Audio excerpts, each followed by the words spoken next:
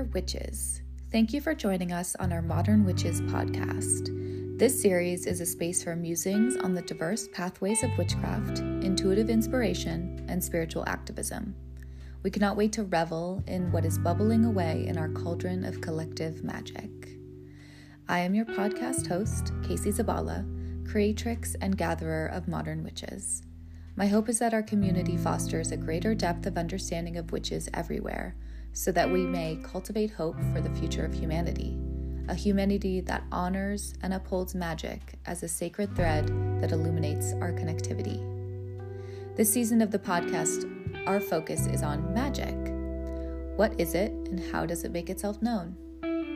Be sure to subscribe, and if you'd like to get more intimate with modern witches, check out our Patreon. Join us at the familiar level for secret discounts, or at the coven level to access our live monthly coven circles.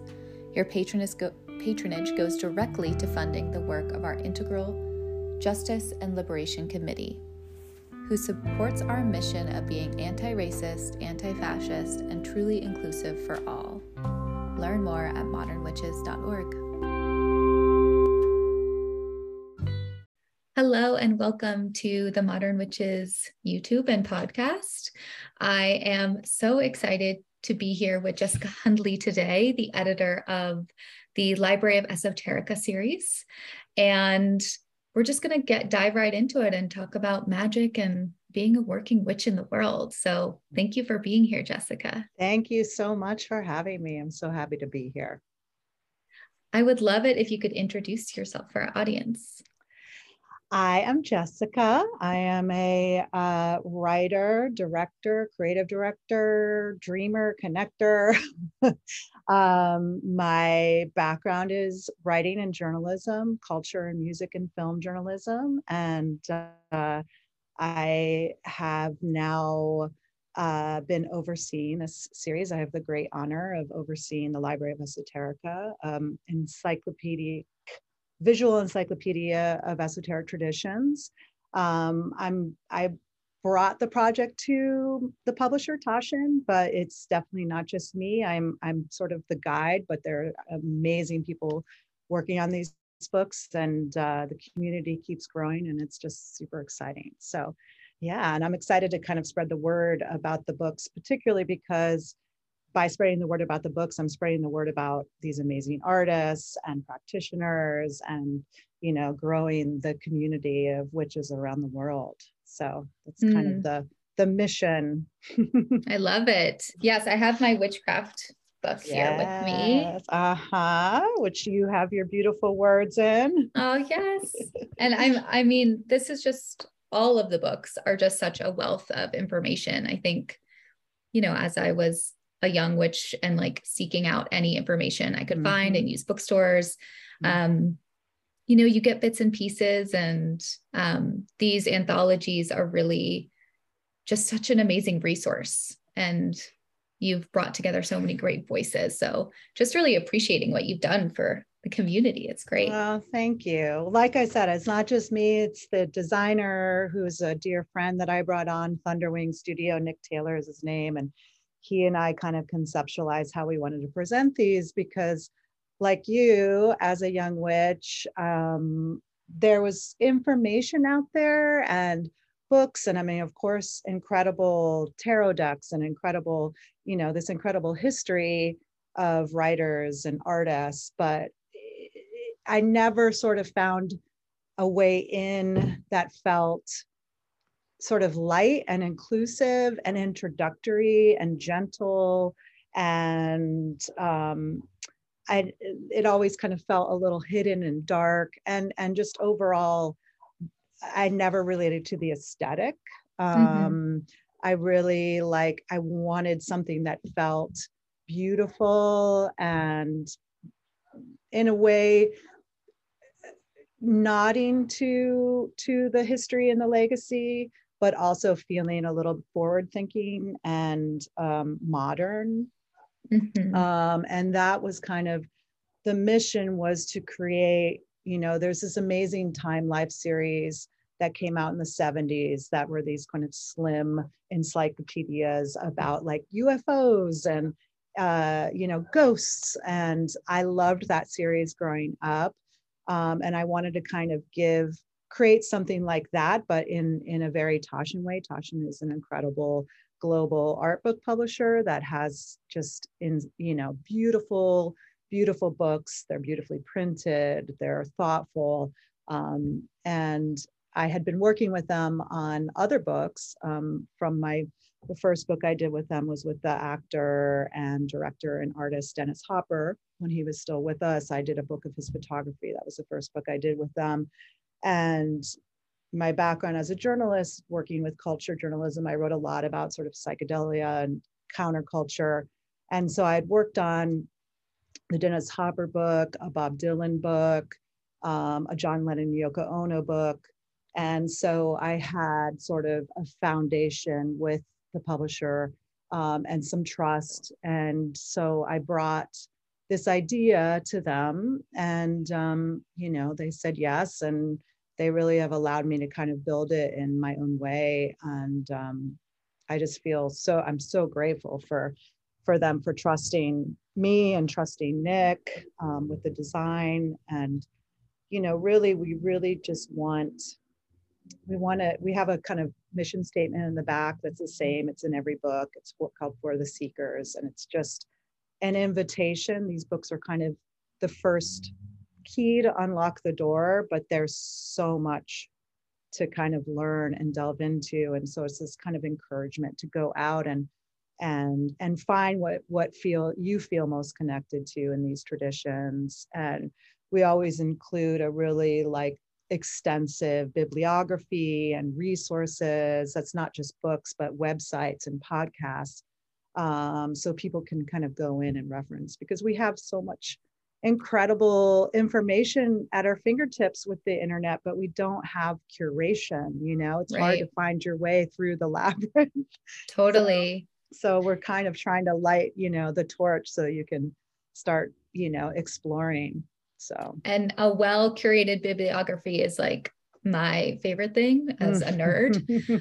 And this is an excellent one. So it's such a great place for people to really dig in and begin, like you said. Yeah. And we, I approach these books very journalistically, and I try not to get too mired in dogma and not too academic either. So they're presented in a very introductory way. They're not, I don't pretend to be an expert on any of these subjects. It's kind of more about introducing the first step, the first layer, an overview of the history, presented in a way that feels, entertaining and interesting, and I hope poetic on some level. And then throughout the books, we have these pull quotes from practitioners, of which you were one for the Witchcraft book. So we're kind of letting people who do have experience and do have sort of deeper knowledge kind of express themselves as well. And then you can look them up and dig into their work. And so, we have a key that Nick made. That's our logo. And it looks like a key, but it's actually TLOE. Maybe I can show folks. Yeah. So it's the Library of Exoterica. It's all our letters as a key. And to me, he came up with that, kind of right when we were conceptualizing the project. And to me, that's exactly what these books are, is they're the key to unlock the door. And then, you put the key in your pocket and you go in and explore, so. Yeah, that's so beautiful. I'm wondering what your kind of key or entryway into this world of witchcraft or spirituality was. I grew up in Massachusetts, which is a very haunted, mysterious place. I grew up in the woods in Western Massachusetts in the Berkshires.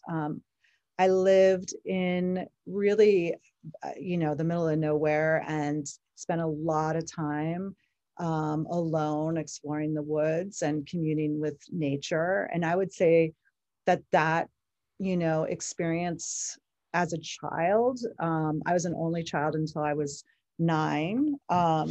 so I really kind of spent a lot of time by myself. You know, I had a little fort in the woods. I grew up in the 70s. My parents were hippies. I wandered off and, for hours, and they didn't know where I was, but I was fine.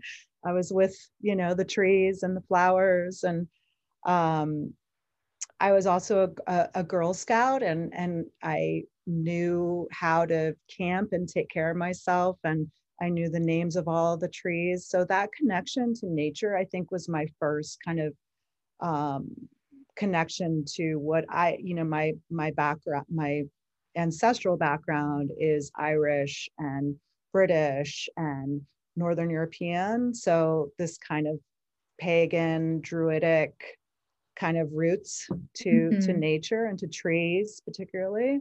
Yeah. um and then as I became older, I always loved music, and I was a metalhead, punk, goth. So really also through music, through heavy metal, through like Black Sabbath and Bauhaus and Susie Sue, and like exploring these ideas through music and these kind of concepts through music. Kate Bush, of course, um, and I was lucky enough to live near a college town, Northampton, Massachusetts, and there was an amazing record store there that also had tarot decks and just books. And I got my first tarot deck, which was, Rider Waite Smith deck, when I was probably about 10, and started to really explore tarot at that age, and sort of I've always had tarot as part of my creative practice. And so the first book of the series is tarot, and Mhm. that was, the perfect place to start, because tarot is a visual language. These books are art books first. They're a celebration of the way we express these practices visually. So it was the perfect sort of like foundation for the whole series, because it's all iconography and Mhm. this language, that goes beyond words. Um, Yeah. but it felt like the right place to start for me, because that sort of was my core key in. Totally. Nice. I mean, I think that's it's such a beautiful kind of stepping stone from Mhm. nature and that interconnection you sensed in the woods to tarot, because um tarot is such a connecting principle. It makes you realize Yes. how connected everything is. And Yes. um, there's such power in seeing kind of how nature and the magic of nature also exists in the material world or Yes.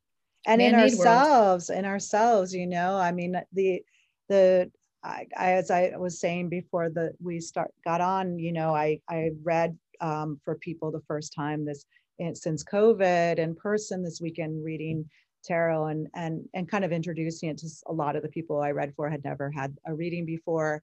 Fun. Um, and just this idea that this human journey, the major arcana cards being representative of these archetypes that exist within us, and the fact that these archetypes were the same, you know, almost 800 years ago, at least, when tarot first evolved, like that these archetypes are the same, that we're the same, we touch on these same archetypes inside of us, that they exist.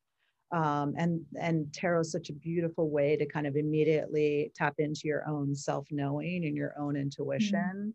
um, and it's always sort of magical to see that happen. Every time I read, I made everybody, all these kind of people who had never had their tarot read, a lot of them kind of corporate business powerhouse people. And it was in the South, so a lot of people who'd come out of Christian religions who had Mhm. kind of been a little bit told not to, read Right. tarot, to see them respond. And every one of them teared up at some point, which was so beautiful to see. Yeah. It was, and I was like, this is a way for, you to tap into your own knowledge about things. You read what you already know into the cards, really, but Right. it's just a way to find that deep center. in such an immediate way, Totally. It's such an empowering tool. Yeah, yeah. Which is why it's been, hidden and sublimated as all of these things, because, Exactly. the man doesn't want you to be self-empowered. So, Mm-hmm. um, So true. and, my sort of punk DIY roots are all about like, giving people the key to unlock, their own power. And that's really also, I mean, the underlying, sort of idea too with these books is that they are a radical revolutionary act to explore these practices and discover your own power. So true. And it's really encouraging to see this kind of surge of enthusiasm for these Yes. practices and these tools. And I do think we're kind of in this interesting time where capitalism is trying to commodify witchcraft and tarot and all these things. But I don't think they'll be able to ultimately. No, it's too big and fluid, and it's never going to be able to be boxed. These are ideas. This is like, it's so individualized too. It's how every person has their own practice. It doesn't have the rigidity of traditional religions in that way. It's a patchwork. It's your own interpretation, your own framework. And of course, some of it does borrow from concepts from traditional religions, and they can live side by side. You can be a practicing Buddhist and still practice these things. And you can be a Catholic and still have these practices woven into your spirituality, so Totally. it can't be contained, because it is so much about each person having their own experience with it, Mm-hmm. which is what is so incredible and beautiful about it to me. Yeah, definitely. There's something very like tapping into an ancient or like primal part of ourselves that Mm-hmm. just knows that we're powerful and that we have agency and authority over Mm-hmm. ourselves. Yeah, Um, just yeah. very important to remember these days. It is. And there's so many amazing guides, and that's what we also try to highlight is all these people from the past that were pointing the way for us. And I think we kind of go through cycles with these practices. And, the late 1800s, early 1900s, there was a big surge of, the Golden Dawn, Pamela Coleman Smith, Mm-hmm. Lady Frida Harris, all these people who were creating work around these ideas. And then in the 60s, of course, and the sort of connection to, the new book is Plant Magic, which is coming out in a few weeks, and the connection that we have with nature and with,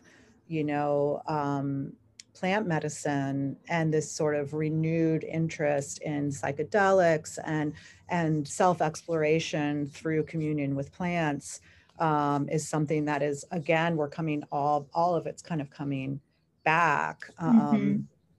And not just, the book is not just about psychedelic exploration. It's about plants as symbols and the way we use them, the pomegranate, the apple, plants in myth, plants in the way that we use them in ceremony, like weddings and funerals, and what they represent, how we interact with plants. And then herbalism, of course, and plants as medicine, as body medicine, and teachers, and all of that's coming back. And it's all, to me, intertwined with everything else. There are all these incredible tools. And so that's why it's been such an honor to kind of guide this series into life. And we just signed with Tasha to do at least 3 more. So Oh, great. we're starting tomorrow on Sacred Sites, which is the next one. So Lovely. pyramids and vortexes and utopias and churches and fantasy worlds and artist spaces, places that, architectures that contain energy, and spaces that contain energy, and sort of help you promote all of this stuff. the Oh, dome, of course. So Buckminster yes. Fuller. Right. So yeah, yeah. Gorgeous. That's so exciting. I'm very excited for Plant Magic as well. Thank you. Yes. I will like to think it might be the best one yet, just because we had such a each book is very it's defined by the practice in terms of the visuals. So with plants, it was like, it's this joyous celebration of nature, of artists that like, everyone from like, we have like a Rembrandt with Joyce Lee, who's this amazing like Instagram illustrator out of South Korea, who does these incredible like sexualized fantasy illustrations. Mm. The cover is a beautiful, kind of not well known Salvador Dali. It's called Meditative Rose, and it's this beautiful rose hovering in the sky, like Mm. in this landscape. There's just so much incredible art. About plants and trees and fungi and cactus, and so it was really fun to be able to do this one, because Mm. it felt very free Yeah. that And way, lush, sounds like. Yeah. yeah, yeah.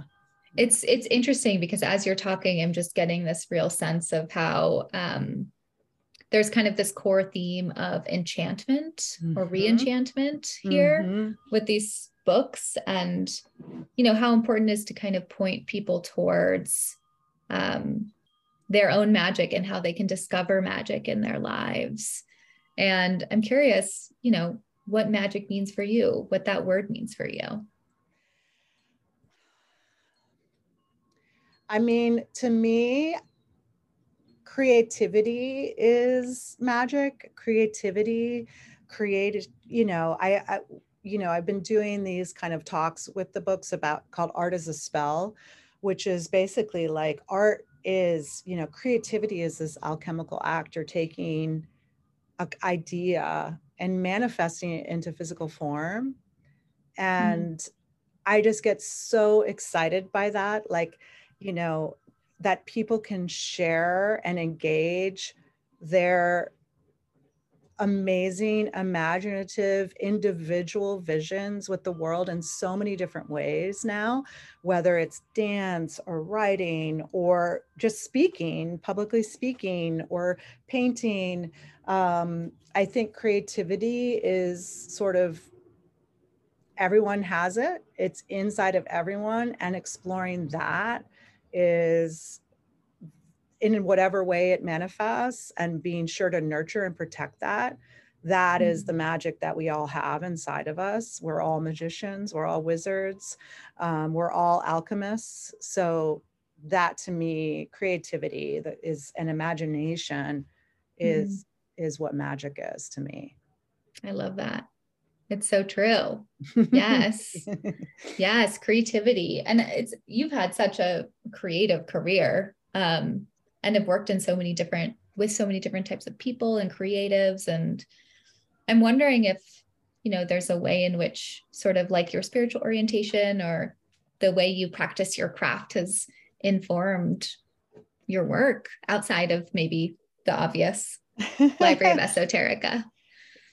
Yeah, I mean, I am so fortunate to have been a working journalist, from an early, since I had a zine that I did when I was in college, that then became writing for magazines and editing for magazines, culture magazines.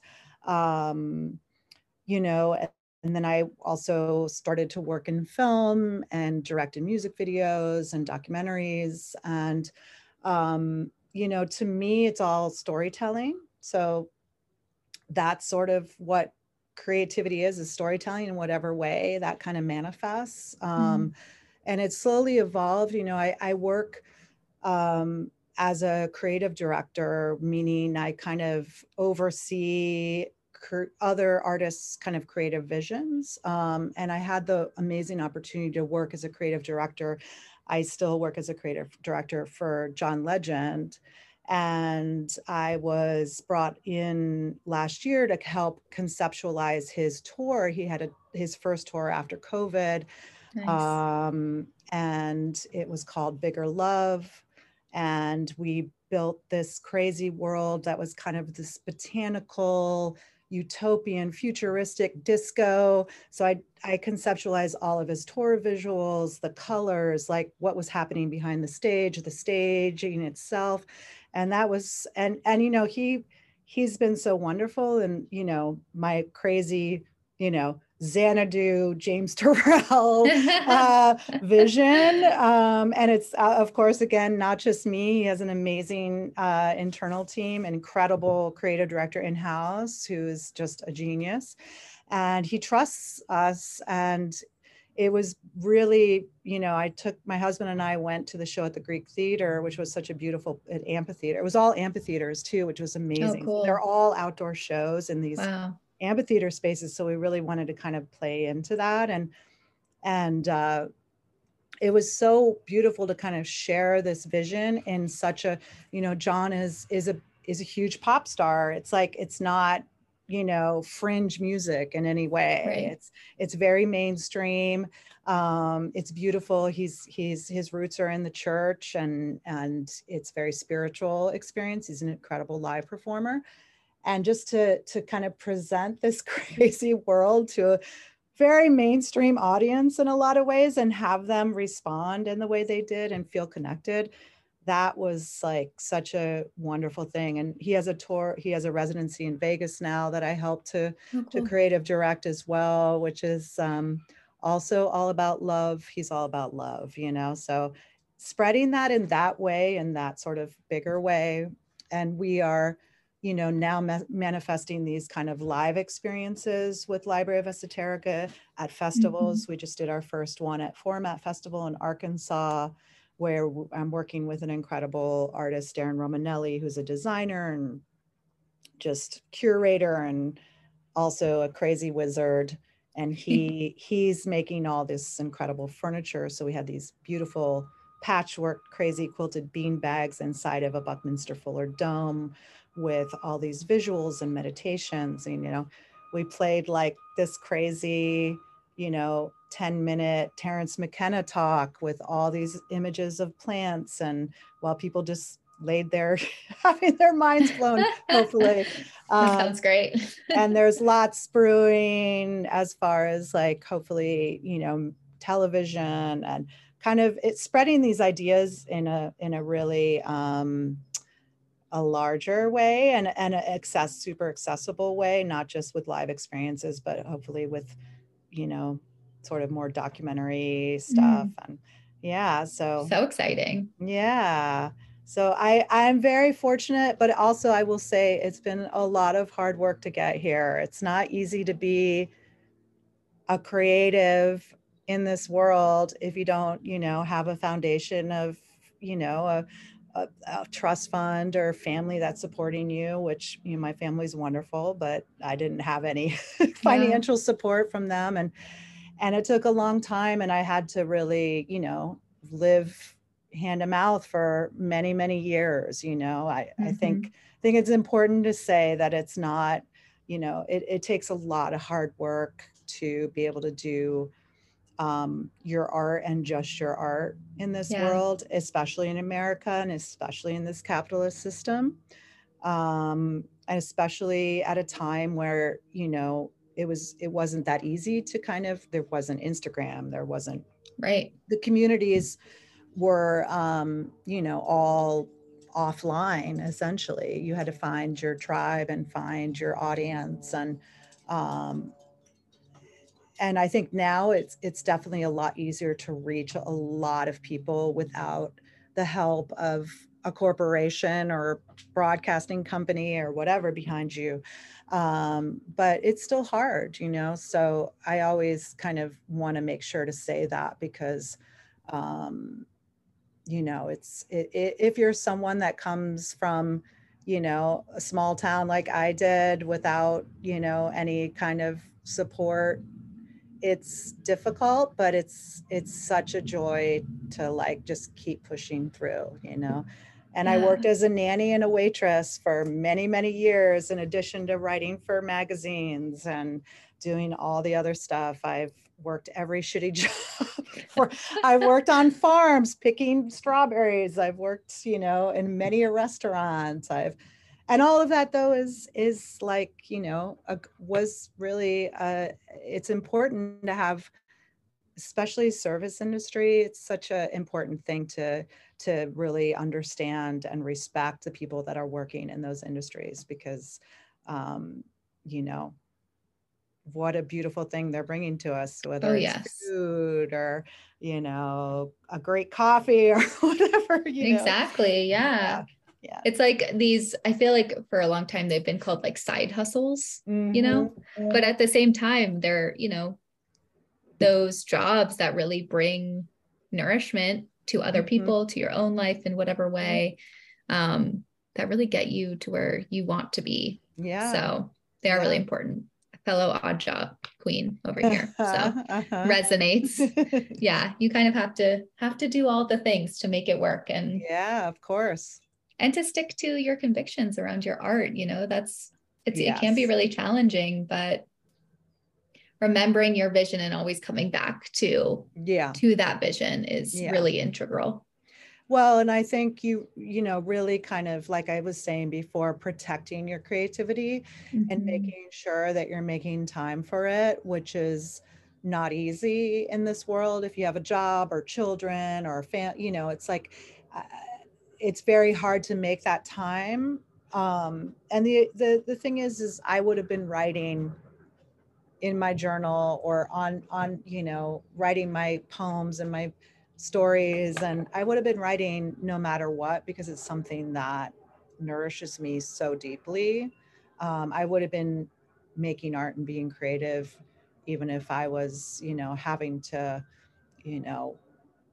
work 24 hours a day. I would have found a time to do it. But I also was really sort of adamant that I wasn't going to get caught in something that felt too locked in and corporate. And I did say no to things that would have been money and infrastructure and foundation. And I said no to them because I knew it would also mean sacrificing time that I wanted to put into my own work. And it really, I said no to some big things because of that, but I would have been miserable. I knew I would have been miserable, so.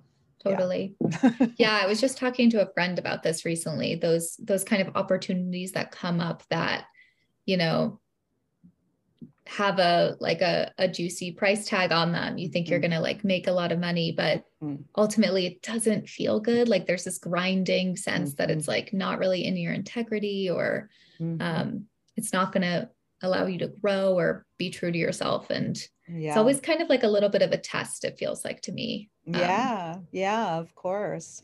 I have been literally my entire life freelance. I've never worked in an office. I'm a creative director. I work on a lot of amazing jobs for advertising, and I'm in those spaces, but I'm always freelance. I never, and I mean, with Taschen, we're sort of a freelance division.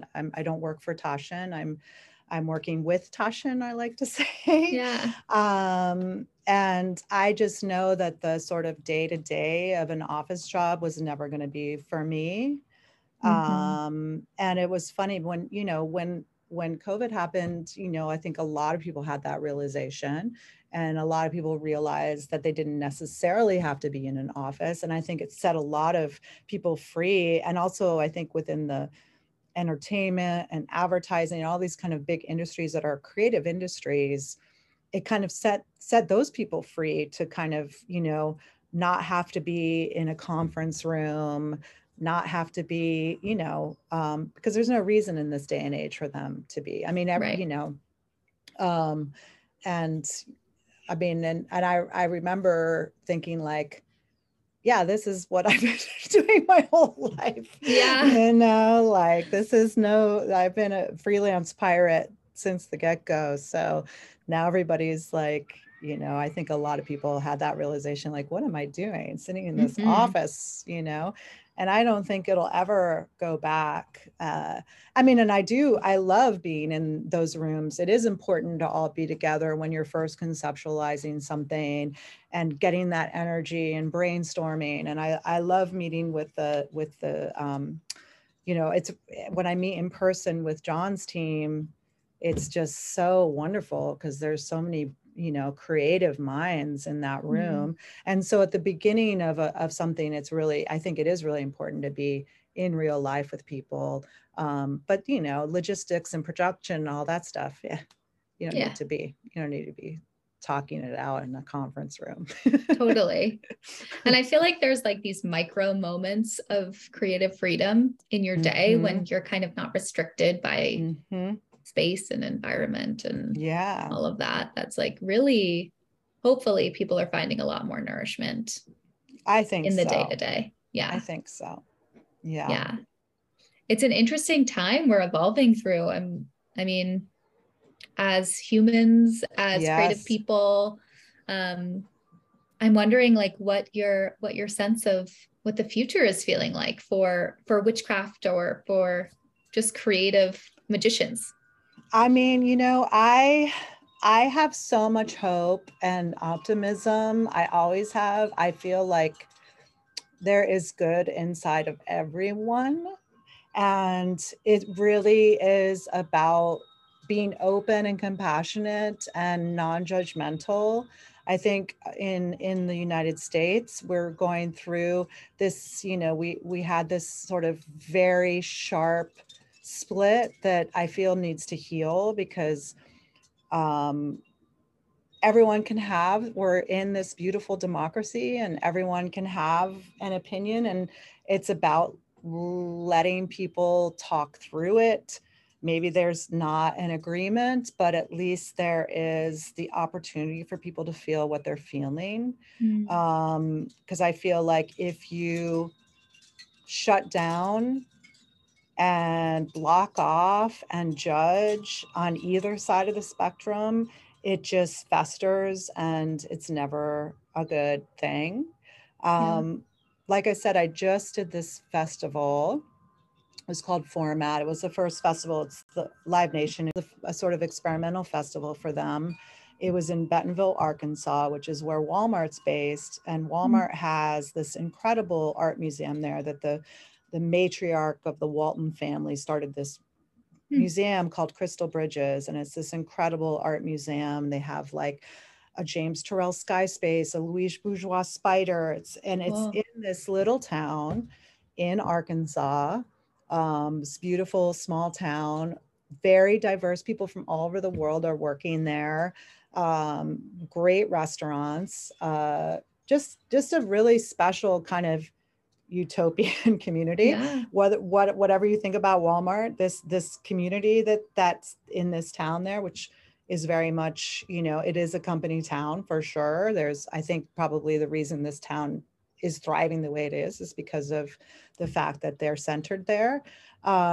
They offered this airstrip space, and the Live Nation and C3, which is their subsidiary, curated this incredible art and music festival with really high profile fine art people like Doug Aitken, Freeman Lowe, very art world, immersive art world people building these experiences. And then Herbie Hancock and Nile Rodgers and the Flaming Lips and Khruangbin and all these incredible bands played. And it was probably about 25,000, 30,000 people from all over, but mostly from the South, from Oklahoma, from Arkansas, ranging in age. And, we had a Library of Esoterica Dome experience there, and people responded so openly. And there were a lot of really young people coming from like the University of Arkansas, which is in the neighboring town.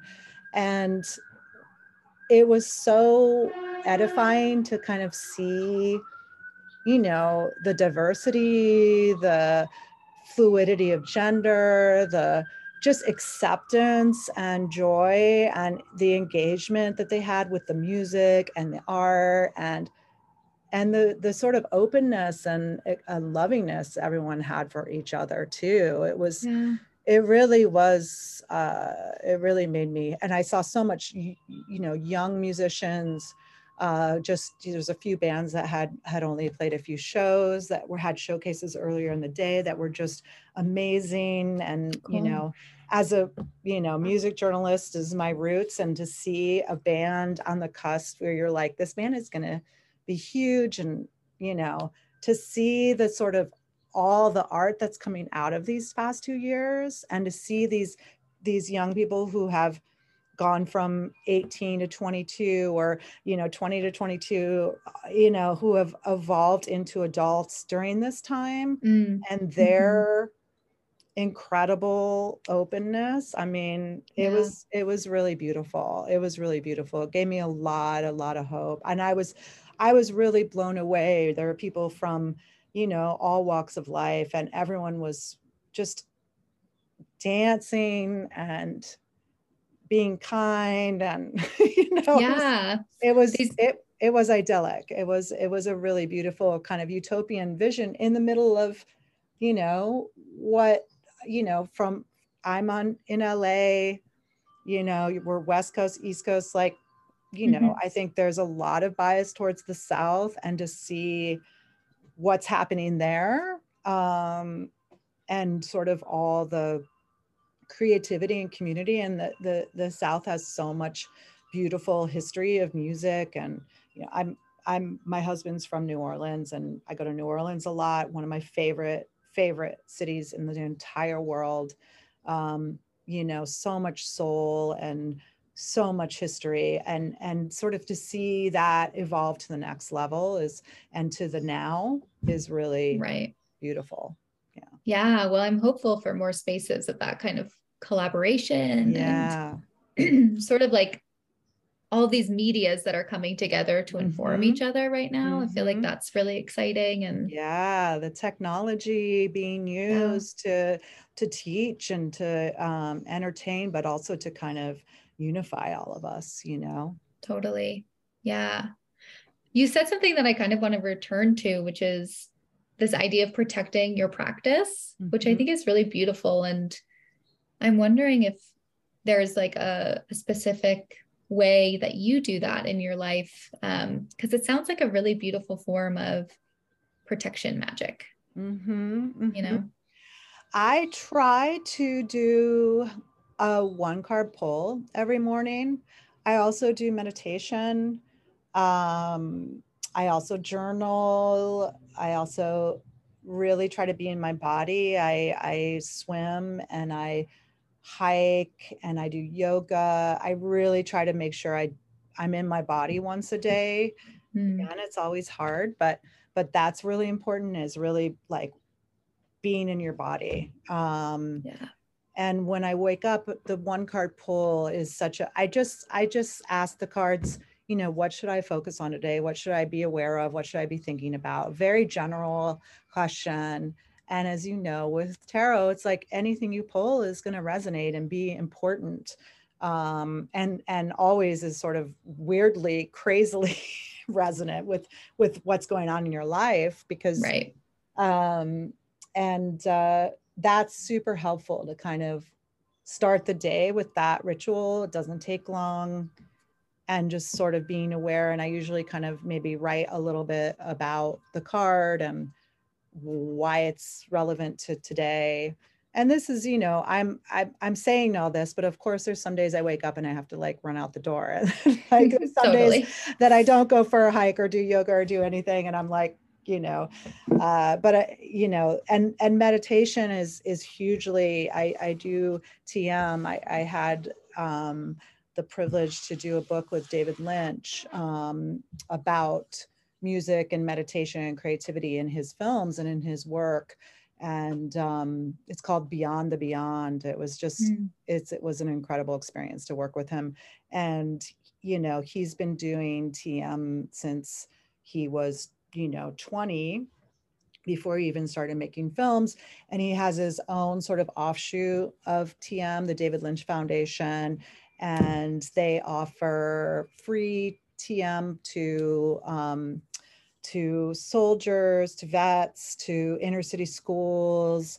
And they also offer like a super inexpensive program for anyone that's an artist. So you can Cool. like, they have centers here and in New York, and you can sign up. And if you're an artist, it's incredibly inexpensive. And because I worked with him, I basically traded